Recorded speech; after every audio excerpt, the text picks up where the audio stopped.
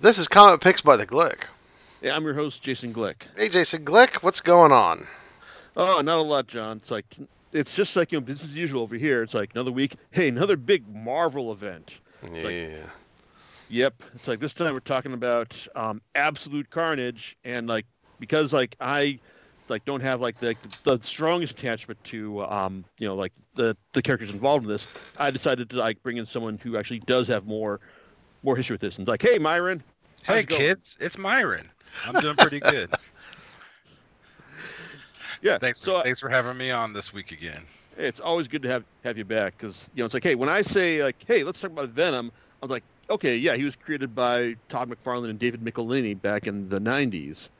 So, and I'm reading this current Venom series that led into Absolute Carnage. This is like the most involvement with Venom that I've had, ever. Hey, So, but he's always been that kind of cool Spider-Man character that everybody loved. That kind of good, like that villain back in the '90s, '80s, and '90s that you always wanted to see because he was almost the antithesis to Spider-Man, having his abilities and being able to evade his spider sense. Like he was just that menacing villain you always wanted to see within the pages. So, yeah, I was really stoked to see this relaunch of Venom, and not only that, this relaunch of a particular story we're going to be talking about right now. yeah, because Venom's origins, he's basically the symbiotic spider costume that Peter Parker got in the Secret Wars crossover, but then he eventually got rid of it, and then it wound up falling onto this other guy, like a photographer, Eddie Brock, who had this longtime beef with Peter Parker. So they became Venom, which was this evil Spider-Man. It's and thanks to that idea plus McFarlane's art, it's in the '90s he became hugely popular. It's it's popular to the point where it's he was a villain who was getting his own regular series of miniseries as well, to the point where fans just could not get enough of him. Am I right about this, Myron? Yeah, you're absolutely right. Because having his own series, he started off as a villain and getting his own series as kind of like an anti-hero, and then of course as you have kids, draw to the character and draw to Venom, it's like, oh well, maybe we need to kind of hero him up a little bit, make him a little bit more of a good guy, because we can't have this guy eating brains and intestines all the time. So he's kind of broken out of the mold of that violent villain for Spider-Man and kind of become a reluctant ally. So I really at first I wasn't really hot on the idea, but I love the character so much, and they've done so much with not only the Venom symbiote throughout the years, but Eddie Brock as a character. I really dig what they have done with him, and especially what I've read so far in this last miniseries we're about to talk about. The dynamic between Eddie Brock and Peter Parker has totally changed to where it kind of threw me aback at first, but I really do like what they've done with their relationship. Yeah, they don't necessarily like each other a whole lot, but they can work together. It's when the needs demand it. But one of the things that I wanted to get at with talking about Venom's huge popularity is that that whole shift in becoming more of an anti-hero than either a straight up villain or a pure hero. But with that shift comes hey, it's we've got this idea in the sense that hey, we've got this alien Spider-Man suit, like a symbiote. It's if the main guy who is this isn't a pure villain anymore, well, why don't we get someone who make one of these who is a pure villain? And that's kind of how we get to Carnage, I imagine, because he's basically a serial killer who gets his own symbiote, Cletus Cassidy. It's and he gets the Carnage symbiote costume at some point, and that's how we got Maximum Carnage in the '90s.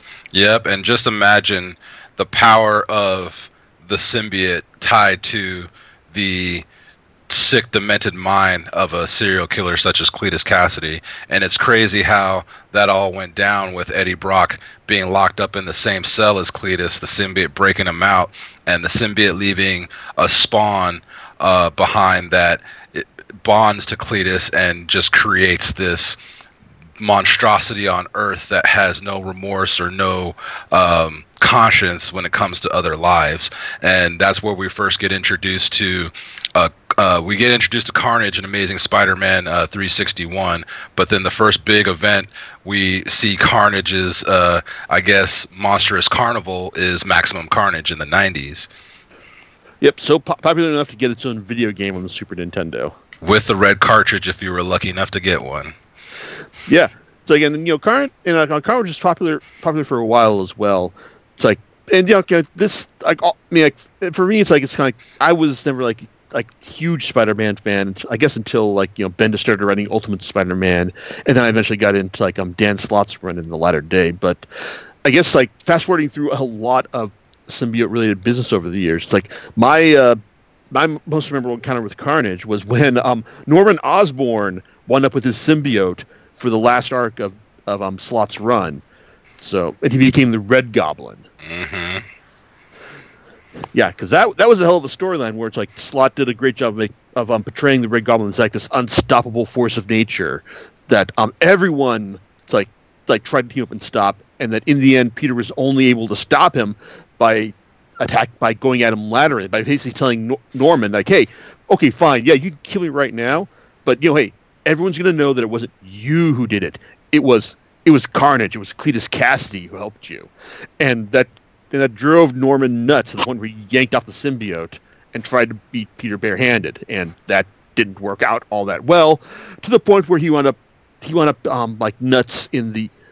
He wound up caught an explosion that knocked him and the symbiote out and caused him to be nuts in the Ravencroft Asylum, which is kind of where we find him, in this crossover. And I guess as far as the current Venom series goes, this comes to us mainly from Donny Cates and Ryan Stegman, and longtime listeners of the listeners of the podcast and readers of the blog will probably know that I like Donny Cates. It's like he's been one of the new big guys. It's like in the industry and at Marvel specifically, because after his big success at Image with the miniseries God Country, it's like Marvel made a concerted effort to snap him up. And when they did, they gave him the final 6 issues of the Thanos series to write, because they figured, okay, well, we're going to cancel this anyway, but let's see what he can do with it. And holy shit, man, it's like he turned these last 6 issues of Thanos into an event, to the point where his first issue racked up reprints on reprints, and made this run of Thanos actually hot again, and gave us the Cosmic Ghost Rider. Frank Castle as Ghost Rider with the cosmic powers of a Galactus Herald working for Thanos, and that's kind of craziness that you can expect with him. It's like and with Venom, it's like he with the series, with his first 2 volumes of Venom, he also does some pretty significant revisions to Venom's history as well, basically establishing the planet of the symbiotes as being a prison for the symbiote's god, Null. It's like this evil god from from the dark end of time, who was trying to rule everything, and was eventually caged by his creations. However, his dragon, Grendel, tried to wake him up back in the first arc, but Eddie and Venom barely managed to stop him there. But the problem set in the second volume when Eddie and Venom basically found where I'm trying to sort things out after that arc, and he found that, hey, it's like I've got a son, this kid named Dylan. It's like, and Eddie's trying to make things work with his dad, and all his dad he's never had a good relationship with him and all. It's like, in the sense that his dad was always concerned about appearances, and he tried to and he basically fixed this automobile accident that Eddie was in to make it look like, oh no, he wasn't, he didn't actually kill this kid. It was just an accident and all. So he had to deal with that, but as well as the fact that the symbiote was also manipulating Eddie's memories, as far as as far as like what he thought was real and all that, and that caused him to like basically forsake the symbiote in order to protect his son Dylan. It's like after the end of the arc. So 2 volumes in, it's like that's kind of where for the Venom series. That's kind of where we are. It's like and there's also this cult that's looking to it's like imbue Carnage with the powers of this. It's like of Null's dragon, the Grendel. It's like, and that's kind of where we are with Absolute Carnage, which I might say was a fantastic work of art from Ryan Stegman. I mean, he's become one of my favorite artists within the Marvel organization, and he's done a fantastic job with the Venom series, and just seeing his artwork in Absolute Carnage and what he's done with Spider-Man and other characters that we're going to be discussing around this story. Like I really dig this guy, and I really like to see him do more series in the future, like with other characters and other books. But yeah, as we dive into Absolute Carnage, like I really did enjoy this storyline. I didn't think necessarily it was like a redo or reimagining of Maximum Carnage, but it did rekindle and show just how maniacal Cletus Cassidy is, and once he has that symbiote bonded with him, just how much damage he can do across the Marvel universe. Yeah, it's like I'm with you on Stegman's like abilities as an artist. Like I admit I wasn't too keen on him like for his first couple times I encountered him like working on stuff like Fantastic Four and in Wolverine, but it's like he does really lean into the horror aspects of this. It's like of this event, because it's if there's one thing that Absolute Carnage has going for it, it's that it does try to be a lot more horrific, like than your average Marvel event, in the sense that you've got. It's like it leans into like the unreality of Carnage's look and the and his symbiote created henchmen as well. But the basic idea behind Absolute Carnage, is that in order to with Cletus and the Carnage symbiote like now aware of of Null, it's like they figure like, hey, it's like we're gonna wake God up, and he's gonna come and kill everyone. That sounds awesome. Where's the logic in that? Yeah, well, it's like, but in order to do that, they apparently need to collect the codexes of all the other that the symbiotes have left over the years. So basically, every character that has been infected by Venom or another symbiote, or like over the years in Marvel, it's like, well, they leave behind like a codex, basically a remnant of like their symbiote infection in their spine. And so so Carnage has to go and collect all these in order to and once he's collected enough, then he'll be able to wake up Null and call him to Earth. Yeah, I thought that was like a fantastic addition into the lore about the symbiote. You would think that with the creation of the symbiotes in the Marvel comic book universe, that they could just kind of bond to anybody, which they probably can, but a symbiote is a parasite and it needs to latch on, and by a symbiote embedding a little piece of itself into the host's DNA or in their spine, like it really gives you that sense that they're truly latched on. And even though a person might get rid of them or get them off at some point, there's still a little piece behind to where if that symbiote were to ever come back, it could easily slither its way in and latch on or bond to you. And I really like how they added that aspect to the symbiote storyline, because even though other heroes have worn symbiotes in the past, they're not necessarily quote unquote rid of them, because there's that little piece behind. And then having Carnage actually have this mission to go back and extract those pieces from either someone who's worn a symbiote for a day or worn a symbiote for many years, it just adds more fear and more fright to this story because, for instance, like Normie Osborn I was going to bring that up. Yeah. Yeah, Normie Osborn, as you mentioned from Amazing Spider-Man, the 800. Just having him who wore the Carnage symbiote just for a little bit of a period of time, he's still affected by this, and now like the clock is ticking to protect these boys from this maniacal monster.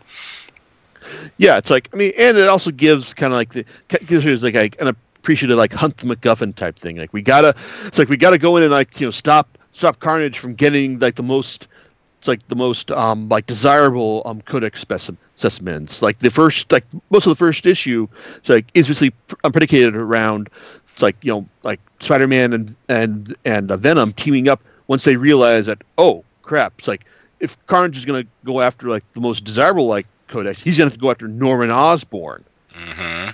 Yeah, and that leads them to like this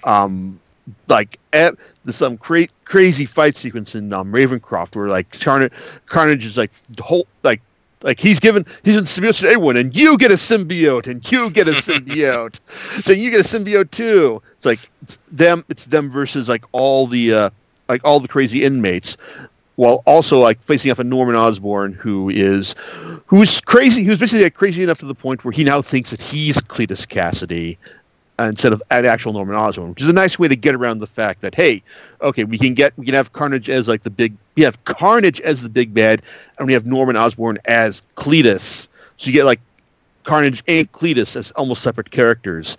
It's like in this event. So, but overall, it's like, I mean, it's like I'm not sure if I like this as much as you did, because I mean, like I like the art. It's like, and the storyline was. For most part, I thought it was kind of fine. I mean, like it has that whole kind of like that whole Hunt the MacGuffin type thing. But one of the things I kind of appreciate most about Cates' work is that how when he's completely on this game, he can nail like the most outlandish stuff to a real kind of like recognizable like grounded human emotions, like in God Country, and even in his Marvel work to a certain extent, like with maybe not so much as in Thanos Wins, but he's done doing a job of making Eddie Brock like really relatable and understandable in his current Venom incarnation. With the absolute Carnage though, it's kind of like it feels it's more given over to like spectacle, like the big moments of Spider-Man and Venom fighting against Carnage and Ravencroft.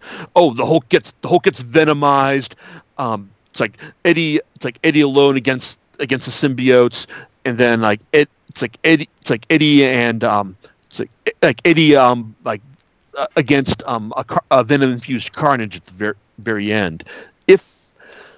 I guess like there is kind of an attempt to basically to try and like ground some of this in the sense that like the one dramatic through line I got with this was that like Eddie hasn't told his son Dylan that he's actually his son, because like his son Dylan thinks that Eddie's his brother, and that his dad was actually he thinks that his dad is actually, he thought the person he thought it was his dad was actually his granddad. So and that's kind of like the one dramatic through line that I felt that Cates was kind of invested in over the course of the series, even though it's like it doesn't get a lot of face time like throughout. It's like maybe a little bit at the beginning and then at the very end as well. I mean, what did you think, Myron? Yeah, I mean, like granted, like I really did like this storyline. I did feel it was a little short, but you got to remember too, like I've been collecting these Venom comics, the Donny Cates and Ryan Stegman new run, but I haven't really dove into them too hardcore. The last time I really kept up with Venom was when Flash Thompson was Agent Venom, and so and I kind of fell off after that. But reading Absolute Carnage kind of re-exposed me just to who Eddie Brock is and his relationship with Venom now, and how he's grown as a character, because I was really surprised and taken aback on he and Peter's relationship, because I've always grown up knowing that Brock hated Peter because he felt he one-upped him. At the Bugle, he hated Spider-Man because he felt he messed up his career. And the symbiote hated Spider-Man. Has the hate for Spider-Man for ditching him the way he did. So both Brock and the Venom symbiote kind of had this disdain for Spider-Man to where that became like Spidey's like one of his greatest foes. Fast forward to the storyline, I see this kind of like friendship yet not necessarily good friend dynamic where they're meeting at the coffee place in the beginning of the storyline and trying to come up with a game plan and what they need to do. And Eddie lays on the table about the codices, I should say. That was like his plural for it. And just seeing how when they're watching the news and they see all these bodies that Carnage unearthed to remove the codices, and at that point, like Peter realizes like, okay, we need to work together, we need to do this. As you mentioned before, the first big idea was to go quote unquote rescue Norman Osborn from Ravencroft. And the whole thing about Dylan being his son, it kind of took me aback too, because I was like, well, who did Brock have a relationship with? And I totally forgot about Anne Weying.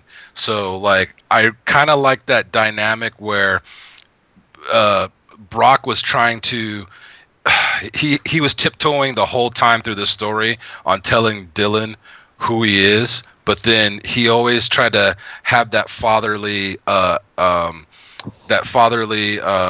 attitude towards him, like trying to protect him not only from the symbiotes, but doing whatever is necessary to make sure that his son was okay and that he could eventually bond, have a relationship with him, and teach him what he needs to know about being a host for a symbiote. And so I did feel like the very end of this book ended abruptly when the way his son found out who he was hearing him during a battle, get away from my son. And I kind of felt that was a little bit less impactful than having that kind of like, real moment where he actually sat down and, told him, I'm not actually your brother, I'm actually your father.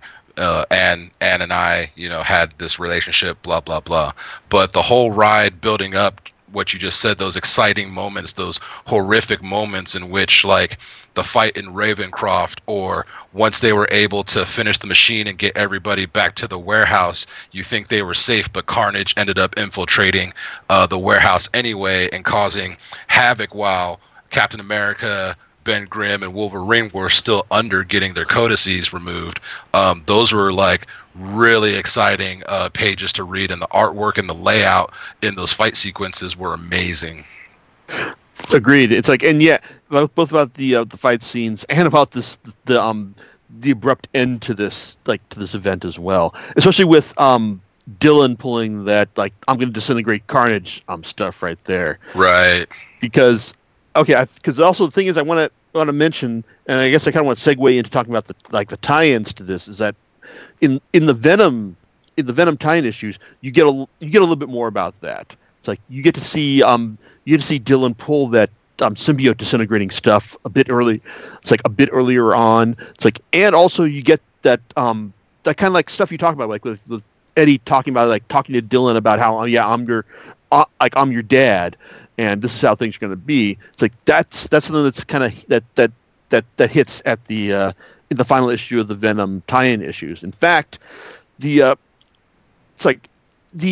tie-in issues for in the regular Venom series are pretty good. I mean, they're not to the point where I kind of feel like if the best stuff is kind of like when Jonathan Hickman does his stuff like within Infinity. It's like where you just like read issue of Avengers, then issue of New Avengers, and then you read issue of Infinity, stuff like that, where like it reads seamlessly with like in alongside the event. It's like these issues told a pretty solid tale about what was going on with Dylan.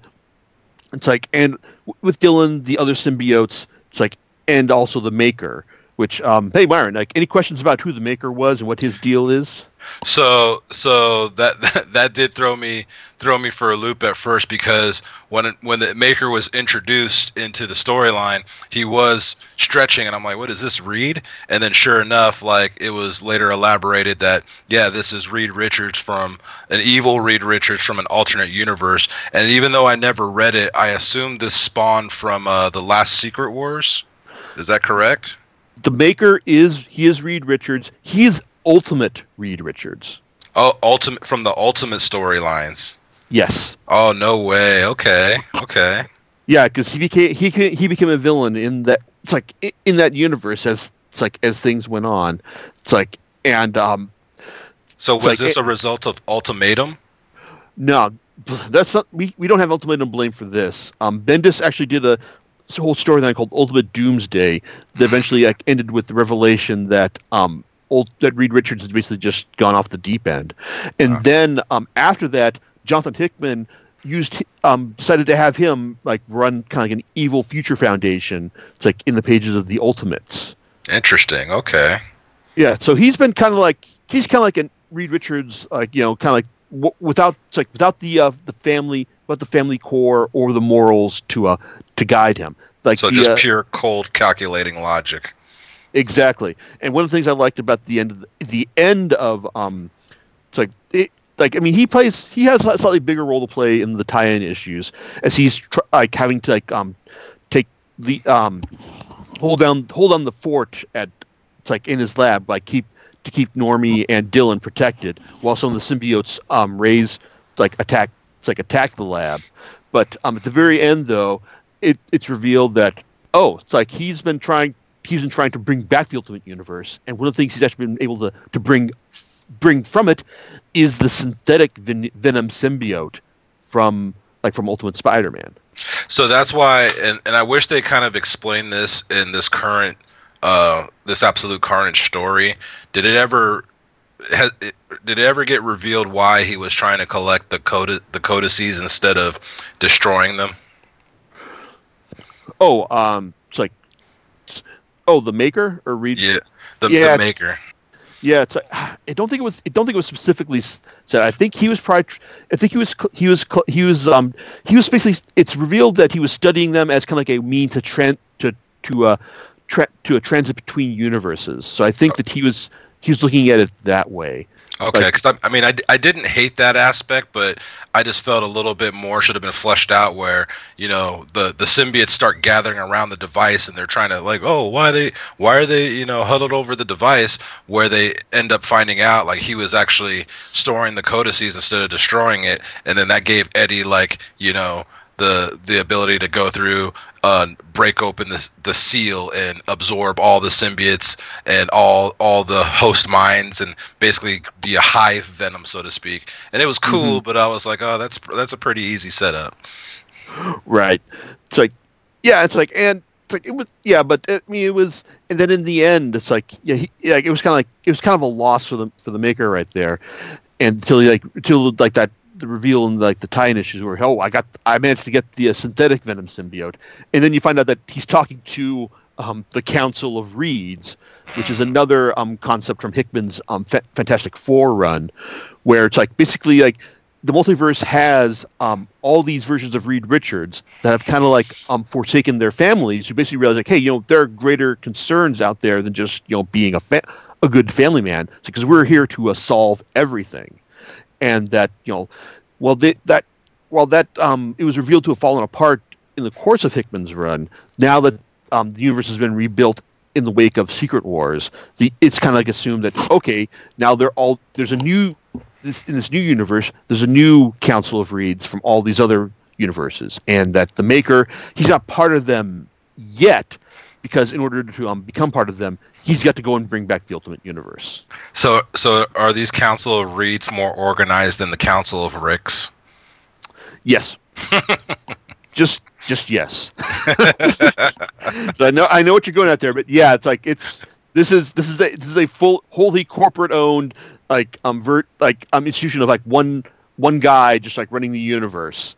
So yes, it is far more like organized in the Council of Ricks. Oh, that's crazy. Yeah, I've always liked the Fantastic Four. Like growing up, like I love their comic books and watch the cartoons growing up, and yeah, just to hear Reed Richards kind of go maniacal and as the maker, I was like, yeah, that's a different twist, but it does make sense because I mean he's one of the smartest minds in the Marvel universe, and if you throw away Sue, Ben, and Johnny and have nothing left, all he has is his science and his logic.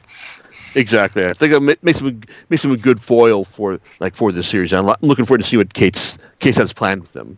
Yeah, I kind of wish they kind of, and I hope maybe later on it might tie in later on, kind of fleshing out more of like that story of why he was trying to collect and for like a bigger picture kind of thing. But yeah, I mean it was interesting to get reintroduced to some of those characters because like I've heard of the Maker, never really read about it, but that was kind of like a reintroduction right there. And then one of the scenes I totally forgot I wanted to talk about was the Mac Gargan and Miles Morales scene. It's like I've seen the same about Miles Morales. Yeah, I totally forgot like Mac had the Venom symbiote at one point, and that was just an interesting scene where they were both fighting those hordes of Carnages together, and Mac was like trying to bounce out like sorry kid, you're on your own, and Venom comes in, steps in, throws his ass back into the pile like you are going to fight.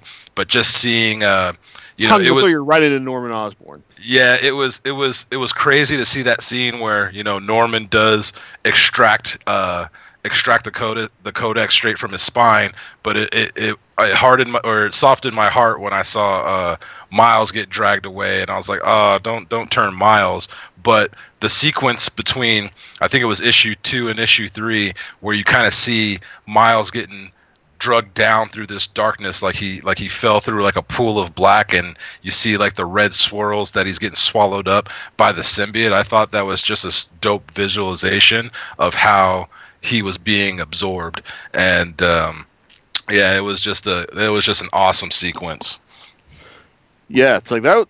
That's kind of like one of those sequences you see, like Miles getting like dragged in by all the symbiotes, and then like for the color in his word bubbles to change. It's like, oh crap, he's been absorbed by the symbiotes, and she's like, oh man, what's gonna happen there? Well, that's actually part of the tie-ins that I read, because Absolute Carnage actually tied in with like a couple of different series that I read, and like the Miles Morales tie-in issues, they were their own miniseries, but they were actually written by the guy who writes the regular Miles Morales series, Saladin Ahmed. And it's like, because I figured, okay, well if he's writing these, then chances are these are probably going to be relevant to his overall like plans for the character. And it's like maybe they are, but the 3 issues that I read, it's like, I think they kind of played out about as you'd expect, in the sense that, it's like the first issue was just kind of like showing you what Miles was getting up to before the Carnage stuff went down. He was fighting the Scorpion, like believe it or not. But then after he gets absorbed by the symbiote, I mean, he's like, it's kind of like the symbiote is kind of like riding in the driver's seat through his personality. But then you've got Miles just like trying to fight back, but he's not able to pull it off until it's like he's been asked to kill J. Jonah Jameson. It's like once that happens, then he's able to try and fight back, and then he's also got to try and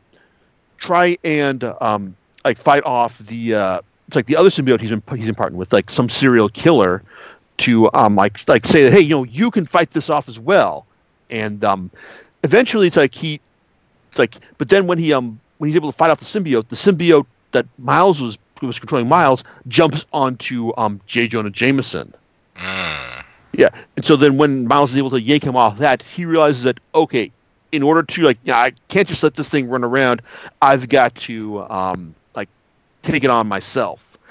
So it's like he realizes that he can fight against it. So he assumes it, and so that's when he goes back. And that's when we kind of find him fighting in the hordes. It's like back like in issue 4. It's like, and that's when Eddie takes him out. So like it was fine. It was a nice enough tie-in. It's like I wouldn't say it's absolutely not an essential read. It's like as far as I go, kind of same kind of goes for the tie-in issues I read of Amazing Spider-Man, which I've been reading. I really like the current series, and the thing is, like, they're like this current volume 6. Like there's like one issue where it's kind of like, oh, it's Peter.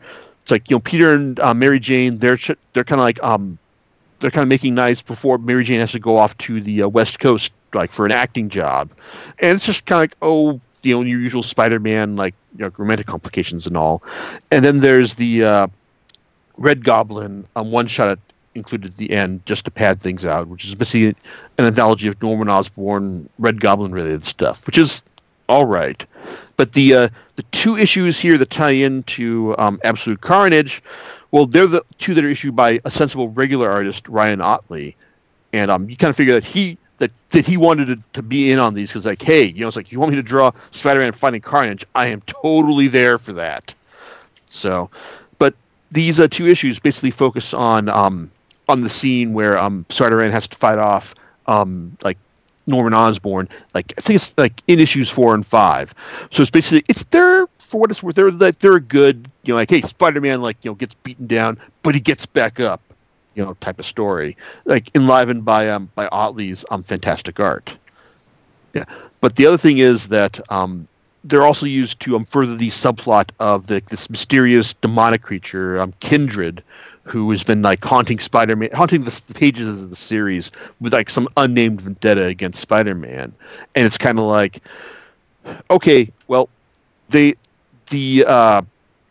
Nick Spencer, apparently he really wants you to think that Kindred is actually Harry Osborn, but it's one of those things where it's kind of like, because he really wants you to think that, it's like, it's probably not going to be Harry Osborn. That's all I can say. That's all I can add from the from the tie-ins here. But it's like, but hey, I was buying Amazing Spider-Man like before, like Absolute Carnage kicked off, and these issues, they don't really add a lot to like to the overall story or Absolute Carnage itself. But they were fine in terms of like, hey, you want to have Ryan Ottley draw some kick-ass fight scenes between Spider-Man and Carnage?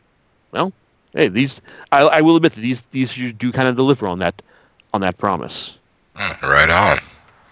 Yeah, and I guess like the last thing I want to talk about as far as tie-ins go, and this is probably like the best of the tie-ins, that is the Immortal Hulk like tie-in to like Absolute Carnage. I mean, Myron, do you follow the Immortal Hulk at all? I do not, actually. That's a series I don't really pick up regularly. Okay, because it's been pretty good. I mean, after it's gotten over the initial hurdle of like, hey, it's kind of like a Hulk series that's infused with horror, only it's not really scary. But then it's been shown that like writer Al Ewing has like he has a very specific Hulk story that he wants to tell, and he's been doing it pretty well so far.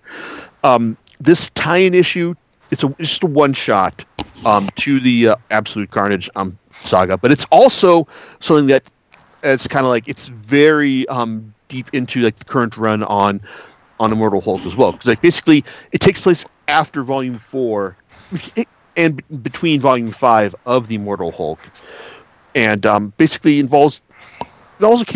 starts off with the Bruce like in a black room talking to someone from a first person perspective.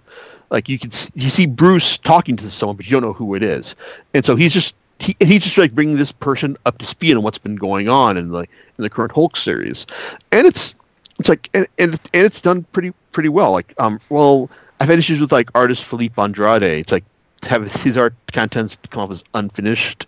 He displays like this kind of like quirky, weird, sketchy style here that I think worked really well in making this seem like a really weird psychological story. But then as Bruce is like bringing this unseen person up to speed on what's been going on, because you find out that after General Ross was ripped from his grave at it's like in DC, it's like then he was dumped in that mass grave with all that we found in like hear about the first issue. We found out that the Hulk was the one who alerted the media about this.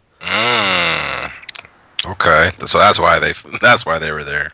Yeah, and then as things go on, we get like current personalities like Joe Fixit giving his impression on things. We get the regular Hulk wondering why it's like why everyone hurt Hulk and like why Puny better not stop talking, and also the Devil Hulk who was like basically in the driver's seat throughout this series, talking about things as well. Oh, and there's also in the real world there's Betty who's who's been mutated into some kind of like red-skinned, like claw-toothed, like winged gamma monstrosity.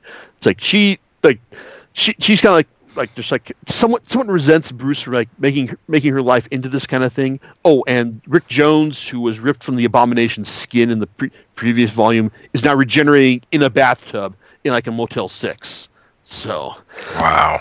Yeah, but it's basically like kind of like a sampler for like the Immortal Hulk. It's kind of like you see what Ewing has been up to here, and I think it's really good. I mean, it doesn't necessarily add a whole lot to it, but it does also ultimately add some context to one of the to the events like big money shot moments. Because like remember how, hey Myron, do you remember how like we get like the Hulk going, "We are Venom." Yeah, that was a pretty amazing scene right there where Venom leaves Brock. He says, "I told you, Eddie, if you're not strong enough to do this, I will find someone who will," and hops onto Bruce Banner as Carnage is trying to dig into him, and then when you see Venomized Hulk, you're like, oh man, that is just such a dope money shot, and that's gonna be an awesome fight. Yeah, that was crazy. Like Venom smash, like just seeing that was just kind of like a little nerdgasm. Yeah, it's like, and if you want to learn how Venom was able to like infect like someone who's got like multiple personalities running around in his head, then this Immortal Hulk Absolute Carnage one shot. This is how you do it. It's like it's like I said, it's not something that's like crucial to the overall like story for the Immortal Hulk, but it's a great example of like what the series does best. So, all right. Yeah. So I guess overall it's like I guess I liked it in this the Absolute Carnage as a whole, even though it's like I don't think it's kind of like it felt like kind of more of like a regular storyline of the series, like on steroids rather than just like I guess a proper event. Oh yeah, I mean it for me it was like good solid B, probably close to a B plus. Like I really enjoyed it, but by the end I see the big picture being set up with Null Null being awakened and flying towards Earth.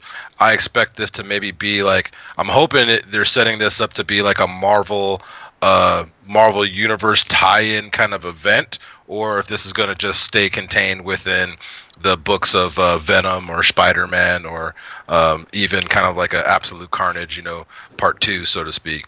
But yeah, I'm really excited to see how they cue up Null and his involvement within these characters' lives.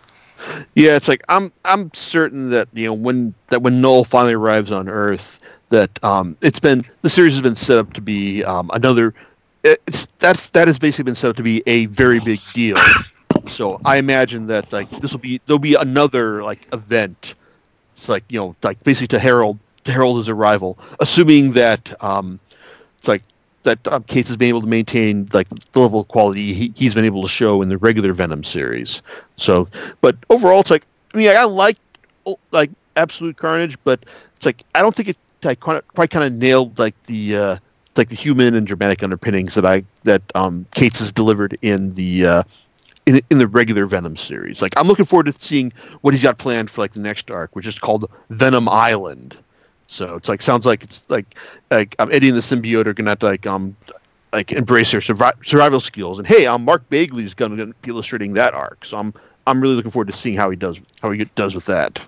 I am too, because I did see a couple snippets from that issue, and I just want to shout out to Mark Bagley, who's like one of my favorite Spider-Man. He's one of my favorite artists of all time, but he's one of my favorite Spider-Man artists who's ever graced the pages of Amazing Spider-Man and other Spider-Man related books. But he is and Ultimate Spider-Man over in this corner. Oh, yep, thank you. And Ultimate Spider-Man, one of my favorite series. But he, co-created Carnage and brought him into the world for us. So I often, when reading Absolute Carnage, I often think back, like, man, we wouldn't have this character if not for Amazing Spider-Man 361 introducing him into the universe, and then. I think during this run of comics, there were like special inserts. I think in, I think Absolute Carnage #1 with like a sketch by Bagley, and I would have so loved to have gotten one of those. But yeah, I really love that dude's artwork, and hope to see him do some more Spider-Man related projects even after his run on Venom here. Yeah. So yeah, it's like I'm thinking we're both like looking forward. Really looking forward to seeing where the stories from this series go. I guess like with slightly different levels of enthusiasm. I guess. Yep. All right. So John, any thoughts on your end about any of this? I don't know. It sounds pretty exciting. I don't know. Did you guys, you make a recommend on this? I do, because this book came out around the same time I was like buying X-Men House of X and Powers of X, so it was kind of hard to keep up financially wise to buy all these books and all these variants at the same time. But if you're a fan of like Spider-Man, or even a fan of the symbiotes, like, it's 5 issues. They've have plenty of reprints if you want to get the individualized comic books. But when you see how Ryan Stegman draws Venom and does like horror, like kind of like sequences, like it fits the character and it fits the vibe of Venom, period. So I do recommend picking it up, if not just to experience story, but just for the artwork. It's beautiful. Yeah, I think it's mainly worth reading. Like, if you're already reading the Venom series, it's like, as far as like big like earth-shattering Marvel stuff, maybe not, but overall it's like I think it's fine. It's middle of the road for like overall Marvel events that I've read, but it's like, but it's a decent event for Venom, and it's absolutely crucial to what Cates is doing with the character. So. Mm-hmm. Yep. Yeah. So that's kind of cool. Do you know what you're going to be talking about next time? Next time we're going back to that inexhaustible well of content that is Star Wars. I'm going to be talking about Dr. Aphra and her ongoing series. And Myron, I'd like to thank you for coming on the show again. Again, thank you for always having me, and I loved just talking Spider-Man geekness with you guys. Yeah, and it's like, and we'll probably see about having you back on again, like once those X-Men collections start coming out. So. Oh, most definitely. Like after that last run, I was like, I gotta take a break because I can't be dropping $120 like every week. So no one can, which is why we need to tell everyone what they should be buying. Yeah, so I was like, yeah, this time I'm gonna wait for the collected editions of the Dawn of X storyline. All right. All right, and. Sounds great. All right, we'll catch you next time on Comic Picks by the Glick. All right, laters.